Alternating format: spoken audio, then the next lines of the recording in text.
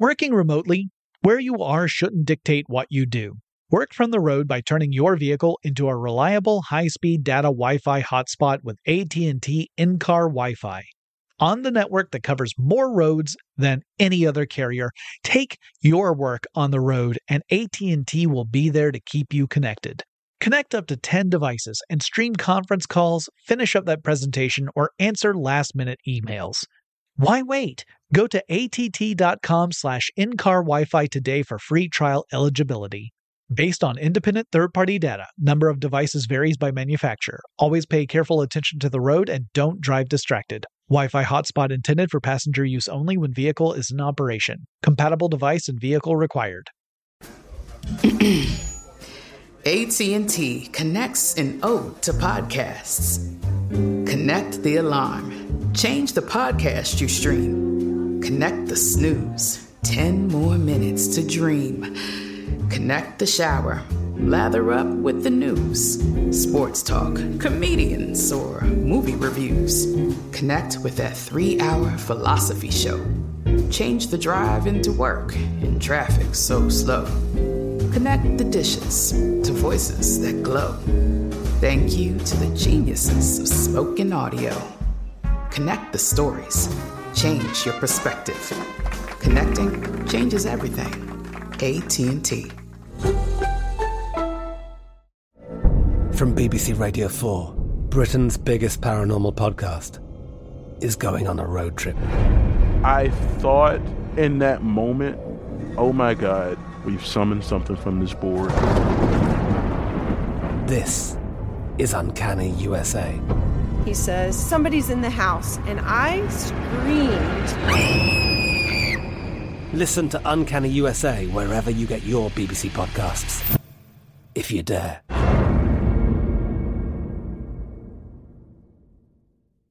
When you think about the future, what kind of technology do you envision?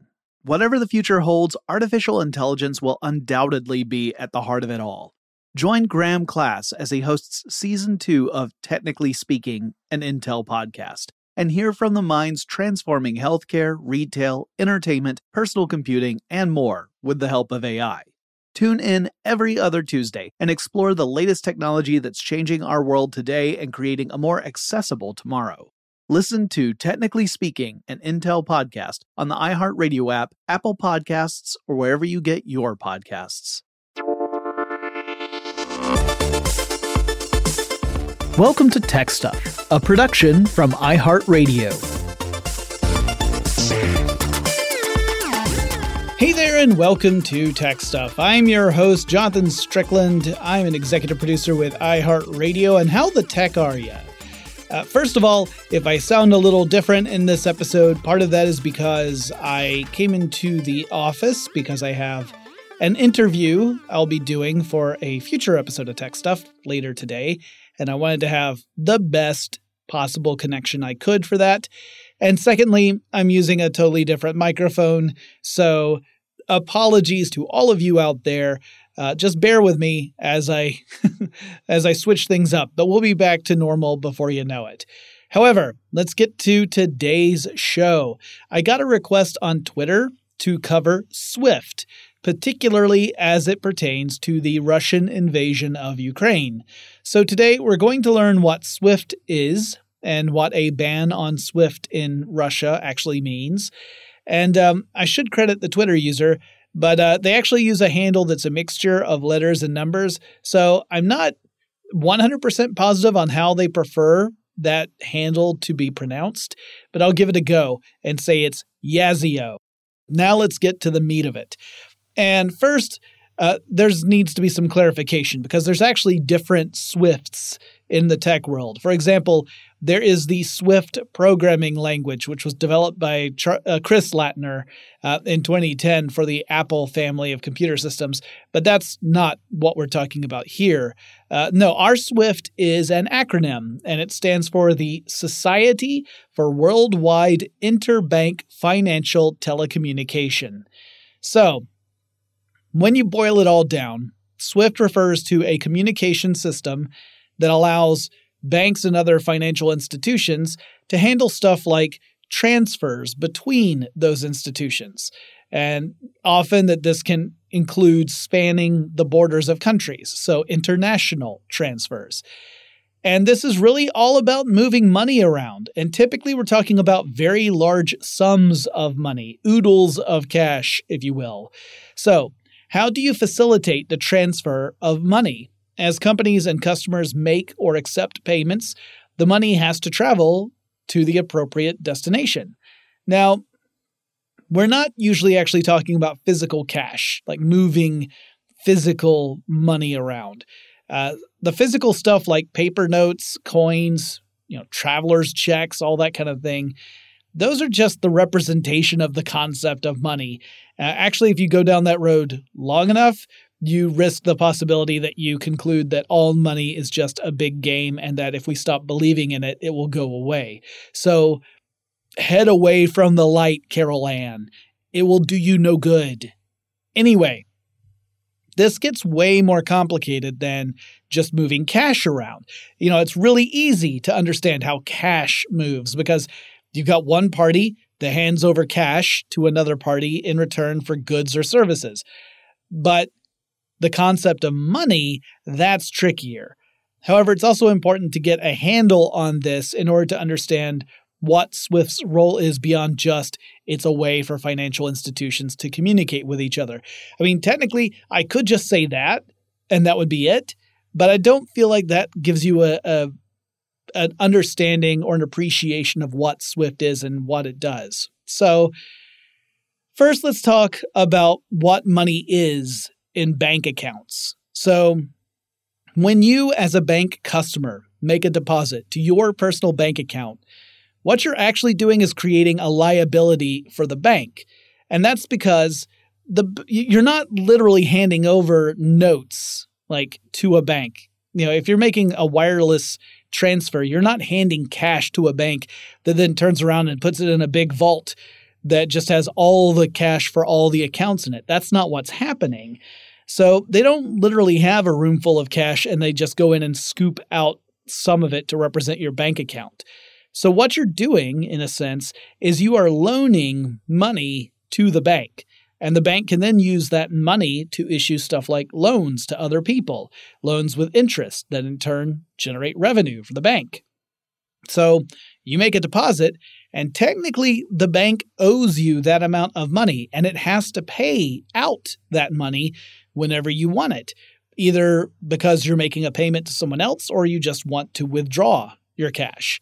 On the flip side, if you withdraw more money than you actually have in your account, or you spend more than you have, maybe you write a check for more money than is in your bank account, as it were, then you become overdrawn. And now you owe the bank that extra amount, the amount that you overspent or overdrew.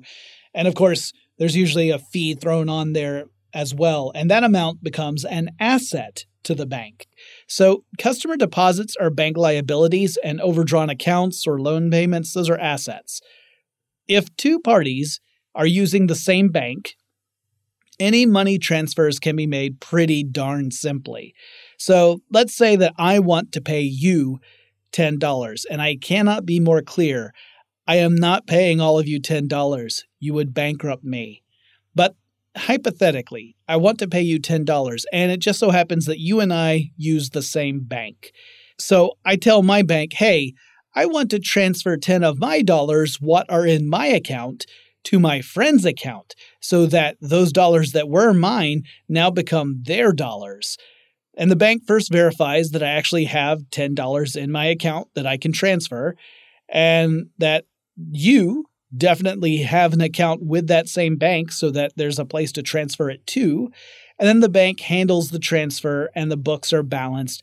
And all that is really easy because it's all in-house. But what happens if you and I use different banks? Like I have one bank and you use a different bank. Well, then the money has to be moved around. And when banks move money around, they are not shipping cargo containers filled with cash. If you really take a step back, it just looks like banks are just kind of moving numbers around. Like the account for what's doing the paying, that number goes down by whatever the amount was that was paid. And for the account what's receiving the paying, that number goes up by that same amount. I am skipping over some stuff, like I'm skipping the bit where during transfers you typically have parties that are charging for the transfer service. So it's never as simple as the same amount going in as coming out, which gets further complicated when we talk about international transfers, because that also includes things like currency conversions as well as other fees. So on a simplified level, if I wire you $10, my bank account goes down by $10 and yours goes up by $10, or the equivalent in whatever your currency is minus whatever fees were incurred along the way. But there is a lot more going on there, because there has to be. I mean, how does the actual money shift over from one institution to another if we're using two different banks? How does the $10 in the amount I have with my bank actually change to an amount that you have with your bank? Well, if our two banks have reciprocal accounts, which is also called correspondent accounts. I think it's more common to hear correspondent accounts in Europe and reciprocal accounts in the United States. Anyway, that means they just settle the actual transfer on the back end. Usually the person that gets the money transferred to them has access to the funds pretty much right away, but the formal settlement might take a little bit longer between the two banks. This also means that if something were to go terribly wrong, you might find yourself $10 overdrawn if you grabbed the cash right away and something happened on the back end, because there is risk here. If one of the two banks is unstable and goes under, then any transfer represents a potential loss. But assuming everything's okay, here's how it works. So reciprocal accounts, or the correspondent accounts, these mean that each of the banks actually has a bank account with the other bank. So we'll say, let's use an example where we have Bank A and Bank B. I use Bank A, you use Bank B. And it turns out that Bank A has a reciprocal account or correspondent account with Bank B, and Bank B has a similar account with Bank A. Now, I'm going to send you $10, and I tell Bank A to send $10 to your account in Bank B. Bank A reduces the amount in my account by $10 and then adds $10 to its own bank account that is with Bank B. So it essentially is depositing $10 into its account in Bank B. Then Bank A tells Bank B, hey, I just sent you a tenner. Could you drop that into the bank account for insert your name here? Bank B, after verifying that Bank A's account with them had in fact increased by $10, would then add $10 into your account. But here's another twist. It's not like every bank has an account with every other bank, which means sometimes we need another party in here. We need a third-party bank that maintains lots of accounts with other banks, sort of a bank's bank, if you will. So here in the United States, the Federal Reserve serves that function for tons of banks, hundreds of them. So going back to our example, let's say Bank A and Bank B do not have reciprocal or correspondent accounts with each other, but they do each have accounts with the Federal Reserve. Well, now, when I tell my bank to wire you $10, that communication must go through the Federal Reserve, where Bank A puts the money into its account with the Fed, and the Fed then acts kind of like our very first example, where you have two people using the same bank. It balances the books internally and moves the money from Bank A's account to Bank B's account that is also with the Fed. And then Bank A tells Bank B, hey, check your account with the Fed. There's a sweet 10 spot in there that I need you to plop into the account of insert your name here. And voila, money transfer. Now, these transfers often happen, they happen over clearance systems that clear those payments. They verify and validate them. Here in the U.S., the big one is FedWire. There are other systems for large money transfers in the United States, but there's no real need to dive into all of those just yet. We will touch on some of them a little bit later.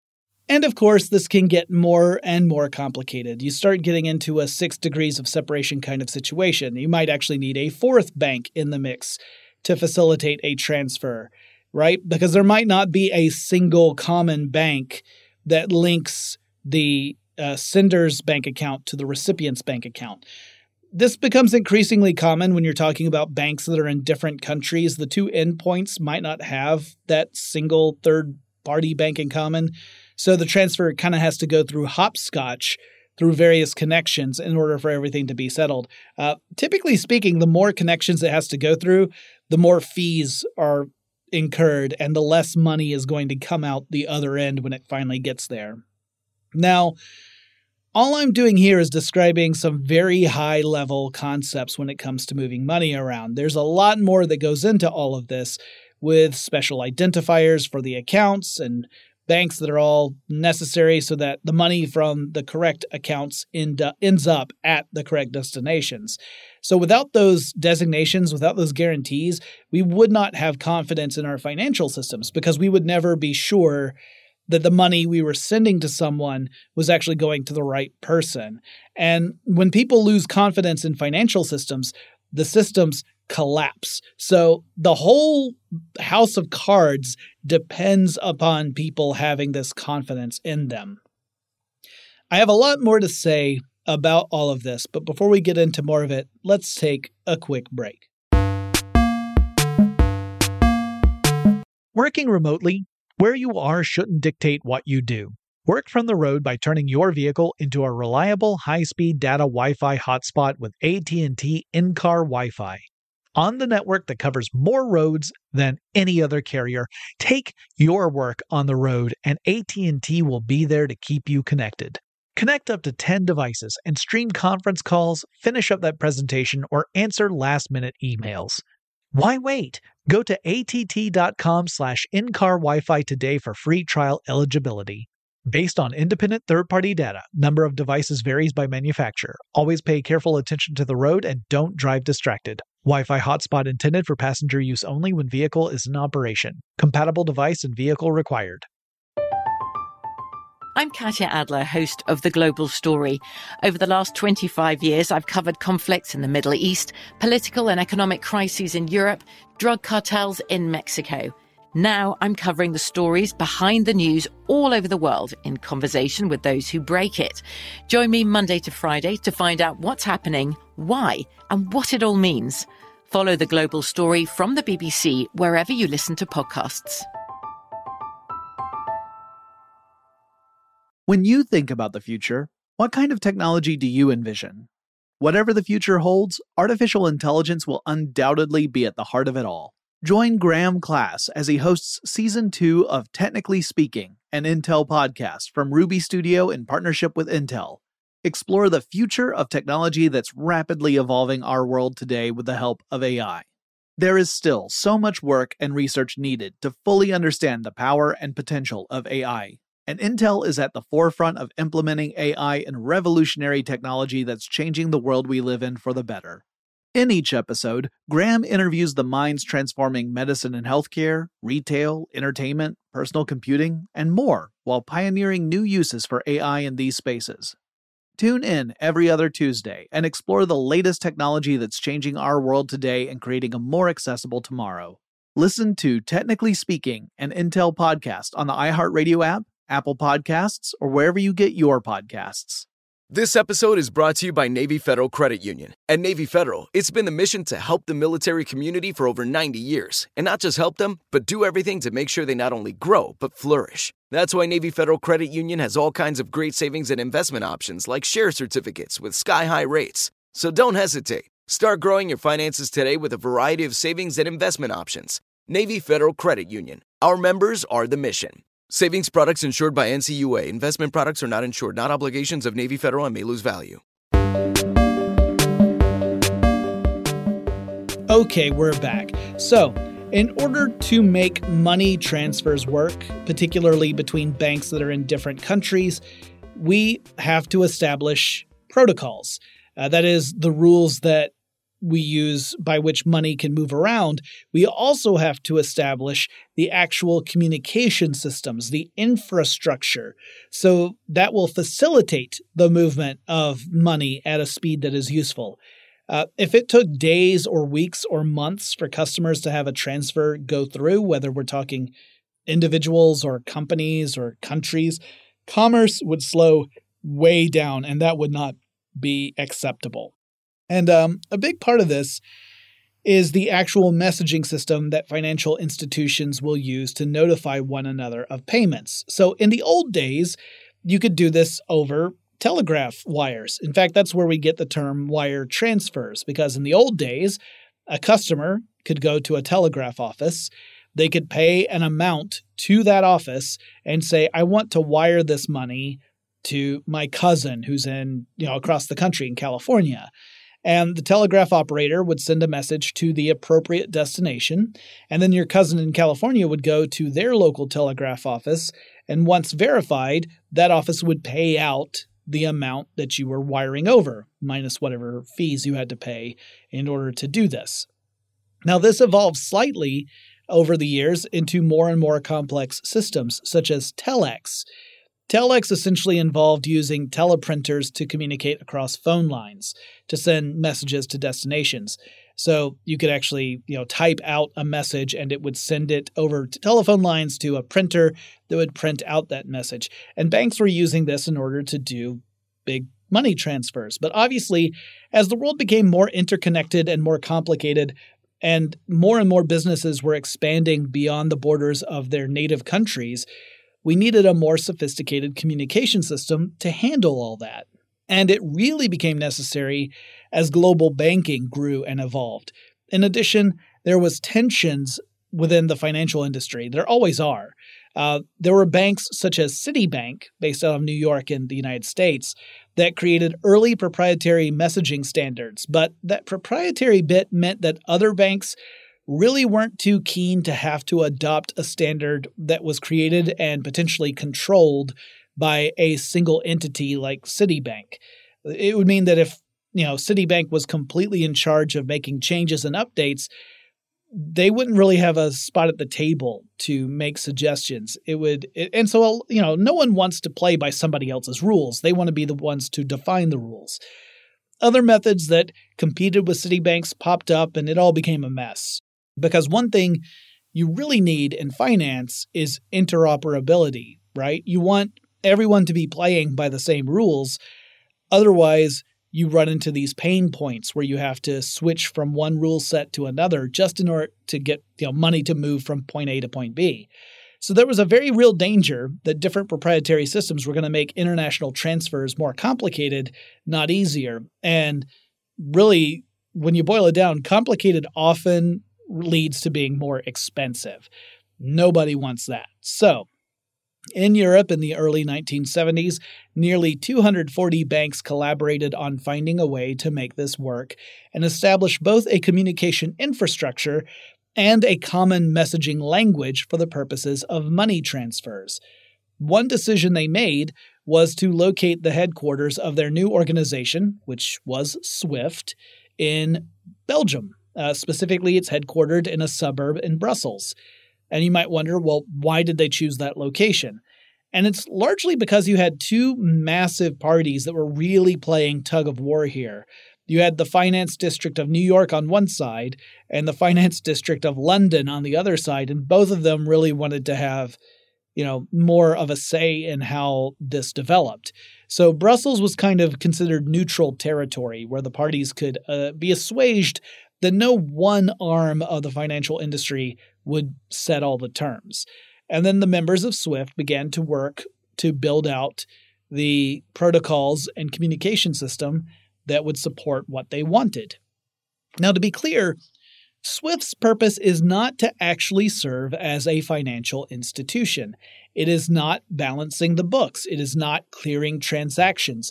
No actual money passes through SWIFT. So that all of that, the actual clearing of transactions, that gets handled by some other service, such as Fedwire.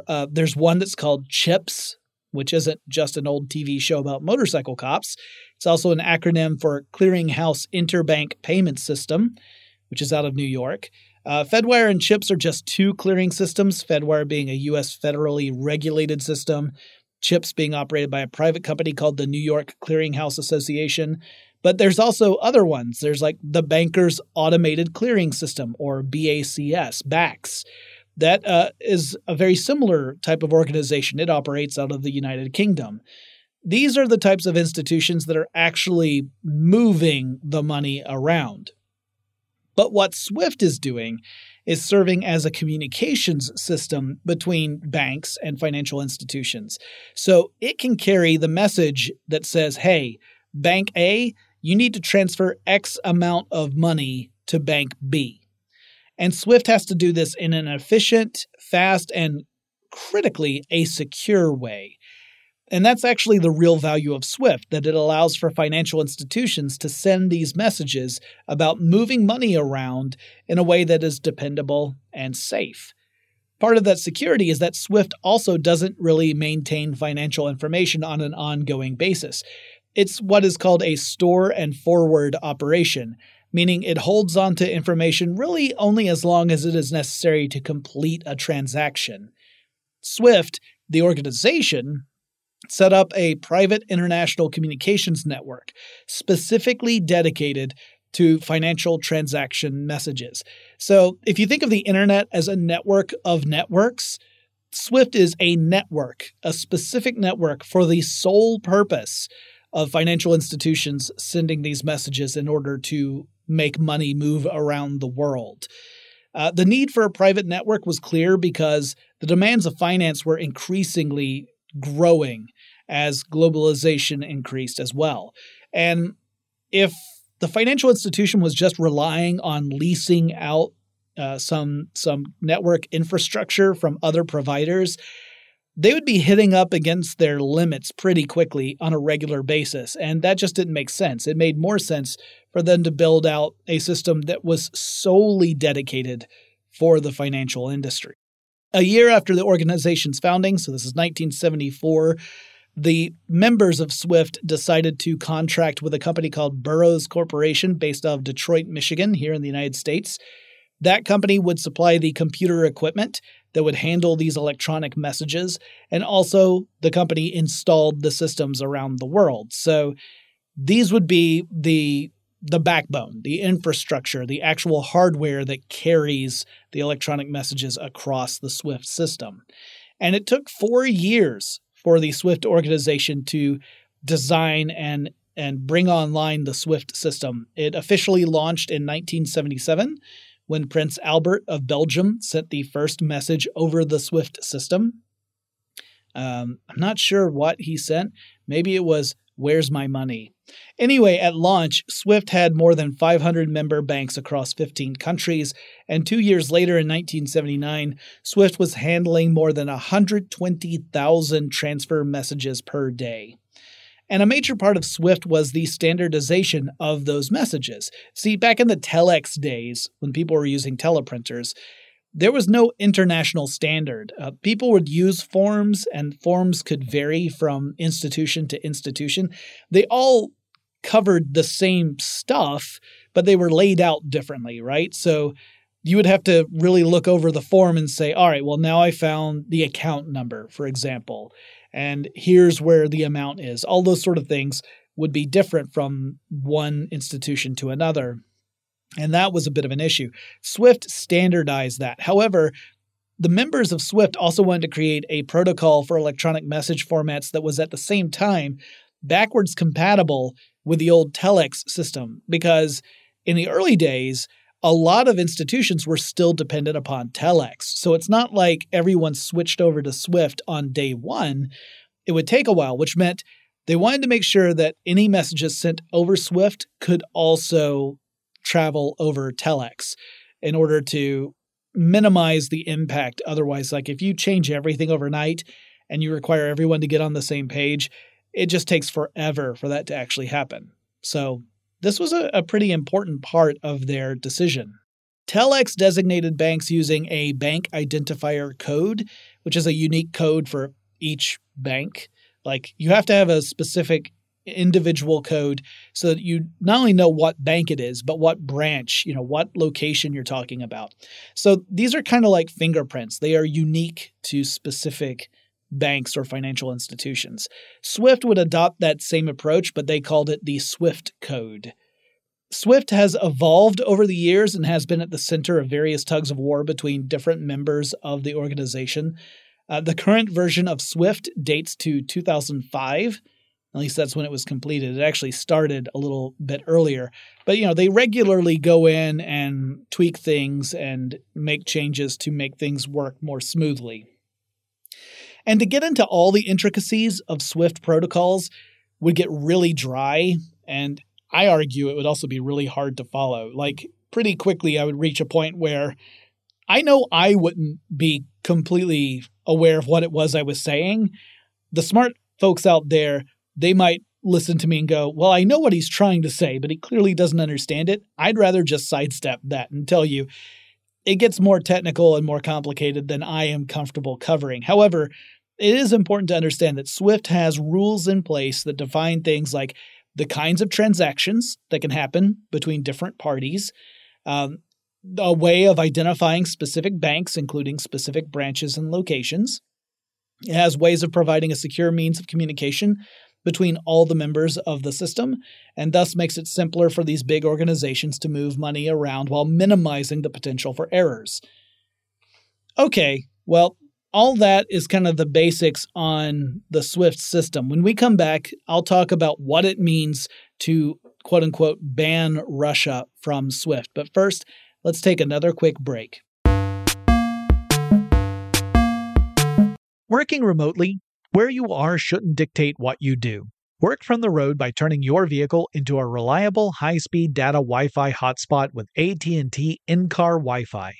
On the network that covers more roads than any other carrier, take your work on the road and AT&T will be there to keep you connected.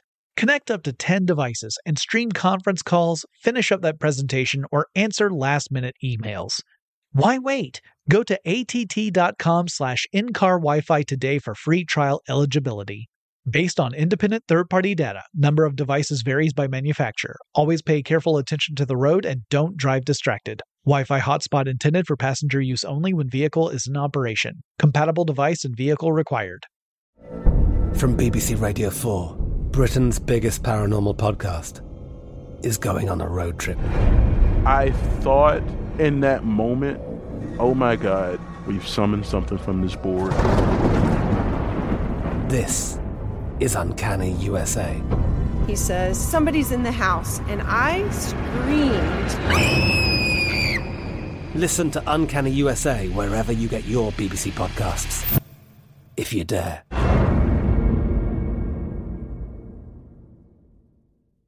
When you think about the future, what kind of technology do you envision? Whatever the future holds, artificial intelligence will undoubtedly be at the heart of it all. Join Graham Class as he hosts Season 2 of Technically Speaking, an Intel podcast from Ruby Studio in partnership with Intel. Explore the future of technology that's rapidly evolving our world today with the help of AI. There is still so much work and research needed to fully understand the power and potential of AI, and Intel is at the forefront of implementing AI in revolutionary technology that's changing the world we live in for the better. In each episode, Graham interviews the minds transforming medicine and healthcare, retail, entertainment, personal computing, and more, while pioneering new uses for AI in these spaces.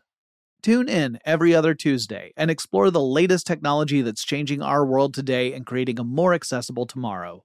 Listen to Technically Speaking, an Intel podcast on the iHeartRadio app, Apple Podcasts, or wherever you get your podcasts. This episode is brought to you by Navy Federal Credit Union. At Navy Federal, it's been the mission to help the military community for over 90 years. And not just help them, but do everything to make sure they not only grow, but flourish. That's why Navy Federal Credit Union has all kinds of great savings and investment options like share certificates with sky-high rates. So don't hesitate. Start growing your finances today with a variety of savings and investment options. Navy Federal Credit Union. Our members are the mission. Savings products insured by NCUA. Investment products are not insured, not obligations of Navy Federal and may lose value. All right, what does it mean to cut off a nation from SWIFT? First of all, it has happened before. Russia is not the only country to have been effectively blacked out in the SWIFT system. That has happened previously with Iran. So what does this actually mean? Well, by denying certain major Russian banks in this case, and financial institutions in Russia, the use of SWIFT, those organizations are not able to engage in international money transfers.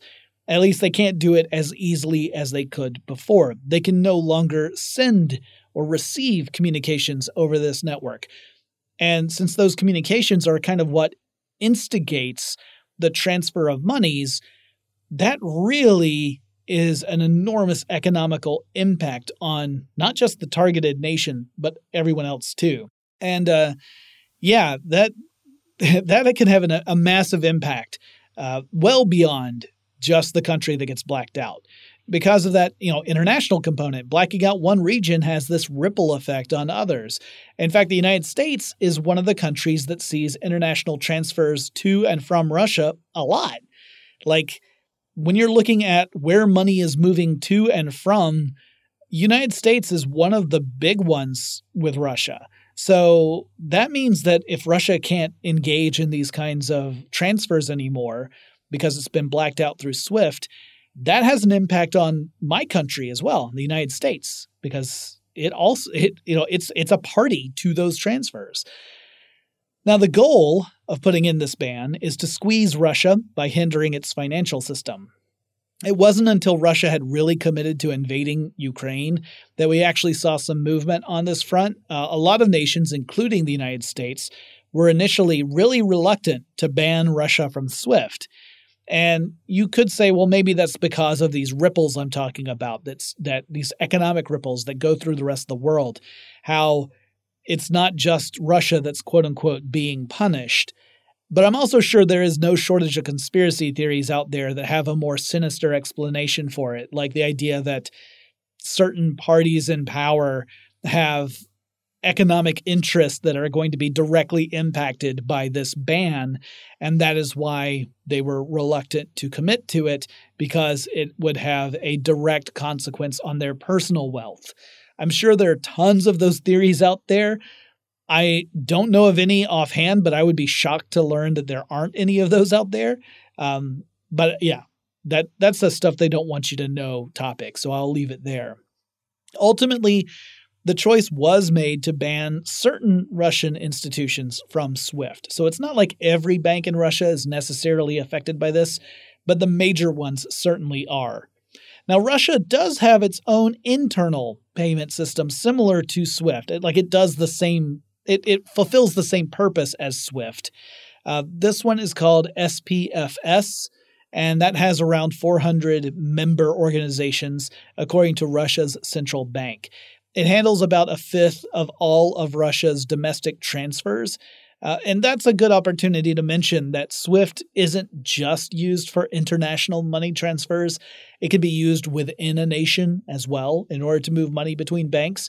And in fact, some individual banks have adopted SWIFT standards for internal use. They're not directly porting the SWIFT system to use in-house, but they typically will wrap the SWIFT system within whatever their own banking system is, and they rely on that because, of course, it makes way more sense to just use the same system as much as possible rather than have to deal with potentially competing systems. Now, interestingly, Russia really invested in the creation of this SPFS system around 2014. And you might say, well, what's significant about that? Why did Russia start creating its own sort of a payment system, internal payment system around that time? Well, 2014 was when the United Kingdom was trying to convince SWIFT to cut off access to Russian banks. So why was the UK arguing that back in 2014? Well, that just happened to deal with an earlier Ukrainian invasion because, as we have learned many times, history repeats itself. Then there's also another system called the Cross-Border Interbank Payment System, or CIPS, CIPS, that originates out of China. That system isn't nearly as widely adopted as SWIFT and others, and it's also pretty young. It's a pretty recent system, but potentially could serve as a kind of lifeline for Russia's banking industry if this ban stretches on for a really long time. There's also been talk of Russia potentially leaning on cryptocurrency to work around sanctions, like the idea of moving money around by converting stuff into crypto, doing crypto transfers, and then converting that back into other currencies, or just keeping it in crypto and using transfers that way. That is theoretically possible, but it's largely impractical. And the main reason I say that isn't like to slag off crypto. Y'all know I'm not big on crypto, but this doesn't have to do with that. No, it has to do with adoption. Despite what true believers might have you think, adoption for crypto is not that widespread. And if you don't have the right parties invested in a particular system, then you can't really transfer money around. So it has very limited utility, and it adds in a lot of extra steps. And as I said, the more steps you add when you're talking about money transfers correlates with extra costs. So generally speaking, no one wants to see significant amounts of the money they're trying to transfer get gobbled up in various types of fees. So what are the long-term implications here? That's kind of hard to say. It all depends really on how this Russian-Ukrainian situation pans out. The longer these sanctions are on Russia, the harder it's going to be for oligarchs who depend upon large transfers from outside the country getting at that money. We have heard that a lot of Russian oligarchs are traveling all over the place. Part of that might just be for them to access wealth that they have stored in various locations that they otherwise can't easily move. Like, if they can't move the money to them, they'll move to where the money is. That's a possibility. But we'll have to see how this rolls out. There's a good chance that this is going to have a really negative impact on Russian citizens who are going to find it increasingly difficult to do things like send money internationally or purchase things from stores that are based in other countries, maybe even doing some basic banking stuff. Like, a lot of that's going to be hard on people. And that's kind of a shame because it's not really the people who are necessarily responsible for the reason for the sanctions. Sometimes these sanctions really put the hurt on innocents in an effort to build pressure on a political entity in order to convince them to stop whatever it is they're doing. The message being, if you don't do that, your own people are going to rise up against you. But that's really unfortunate because what it really means is you have to put the squeeze on people who don't necessarily deserve it and who can least afford to be squeezed. So that's the downside to these. I'm not saying that economic sanctions don't work, and I'm not saying that they're not necessary at times. I'm just pointing out that the reality of economic sanctions often means that you've got a lot of collateral damage that is dealt to people who don't have a direct relationship with the underlying issue that necessitated the sanctions in the first place. But that's because the world is a complicated place. And if you're trying to convince governments to not take certain actions without resorting to, violence and war, then you've got some limited options, especially if you have a country that is led by a authoritarian and belligerent government. And there's no shortage of those in the world, unfortunately. But anyway, that is the underlying story behind SWIFT and what it is. Like I said, there are lots of different systems that connect in with SWIFT that actually do the movement of money. But the SWIFT system itself is invaluable when it comes to facilitating these messagings so that we can actually have these transfers take place. Without it, we would be reliant on outdated modes that are not nearly as efficient or fast or safe. So I hope that's helpful. Hope you have learned something about SWIFT. It is very interesting because it is an extremely focused niche network. Like, most of the time when I think of networks, I think of more general purpose networks. I don't think about something as specific as this. So it was interesting for me to go in and really read up on the history and the evolution of SWIFT. So I appreciate the suggestion. If you have a suggestion for a topic I should cover in a future episode of Tech Stuff, the best way to reach out to me is on Twitter. The handle for the show is TechStuffHSW. And I'll talk to you again really soon.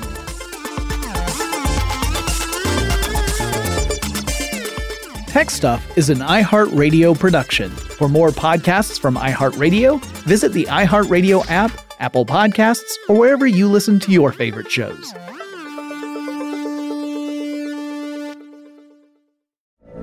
From BBC Radio 4, Britain's biggest paranormal podcast is going on a road trip. I thought in that moment, oh my God, we've summoned something from this board. This is Uncanny USA. He says, somebody's in the house, and I screamed. Listen to Uncanny USA wherever you get your BBC podcasts, if you dare.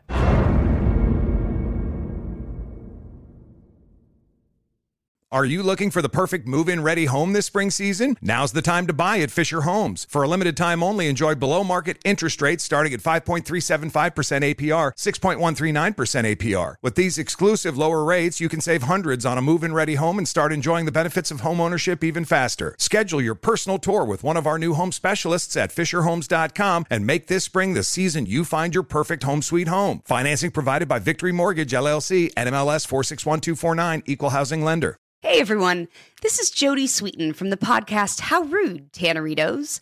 I've been needing a quick getaway with my family, and the 2024 Hyundai Santa Fe is the perfect vehicle to take us there. It has standard third-row seating, so I'm able to pack my entire family, plus pets, in the car, while also having enough room for our camping essentials. Available H-Track all-wheel drive will get us through any dirt trails, and available dual wireless charging pads will ensure we never have to worry about getting stuck with a dead phone in the middle of nowhere. Visit HyundaiUSA.com or call 562-314-4603 for more details. Hyundai, there's joy in every journey. Did you know some travel credit cards offer 10 times points on your spending? Don't miss out on big rewards for your next trip. NerdWallet lets you compare smart travel credit cards side by side, curated by an expert team of finance nerds. What could future you do with better travel rewards? A free flight? A room upgrade? Don't wait to make smart financial decisions. Compare and find smarter credit cards, savings accounts, and more today at NerdWallet.com.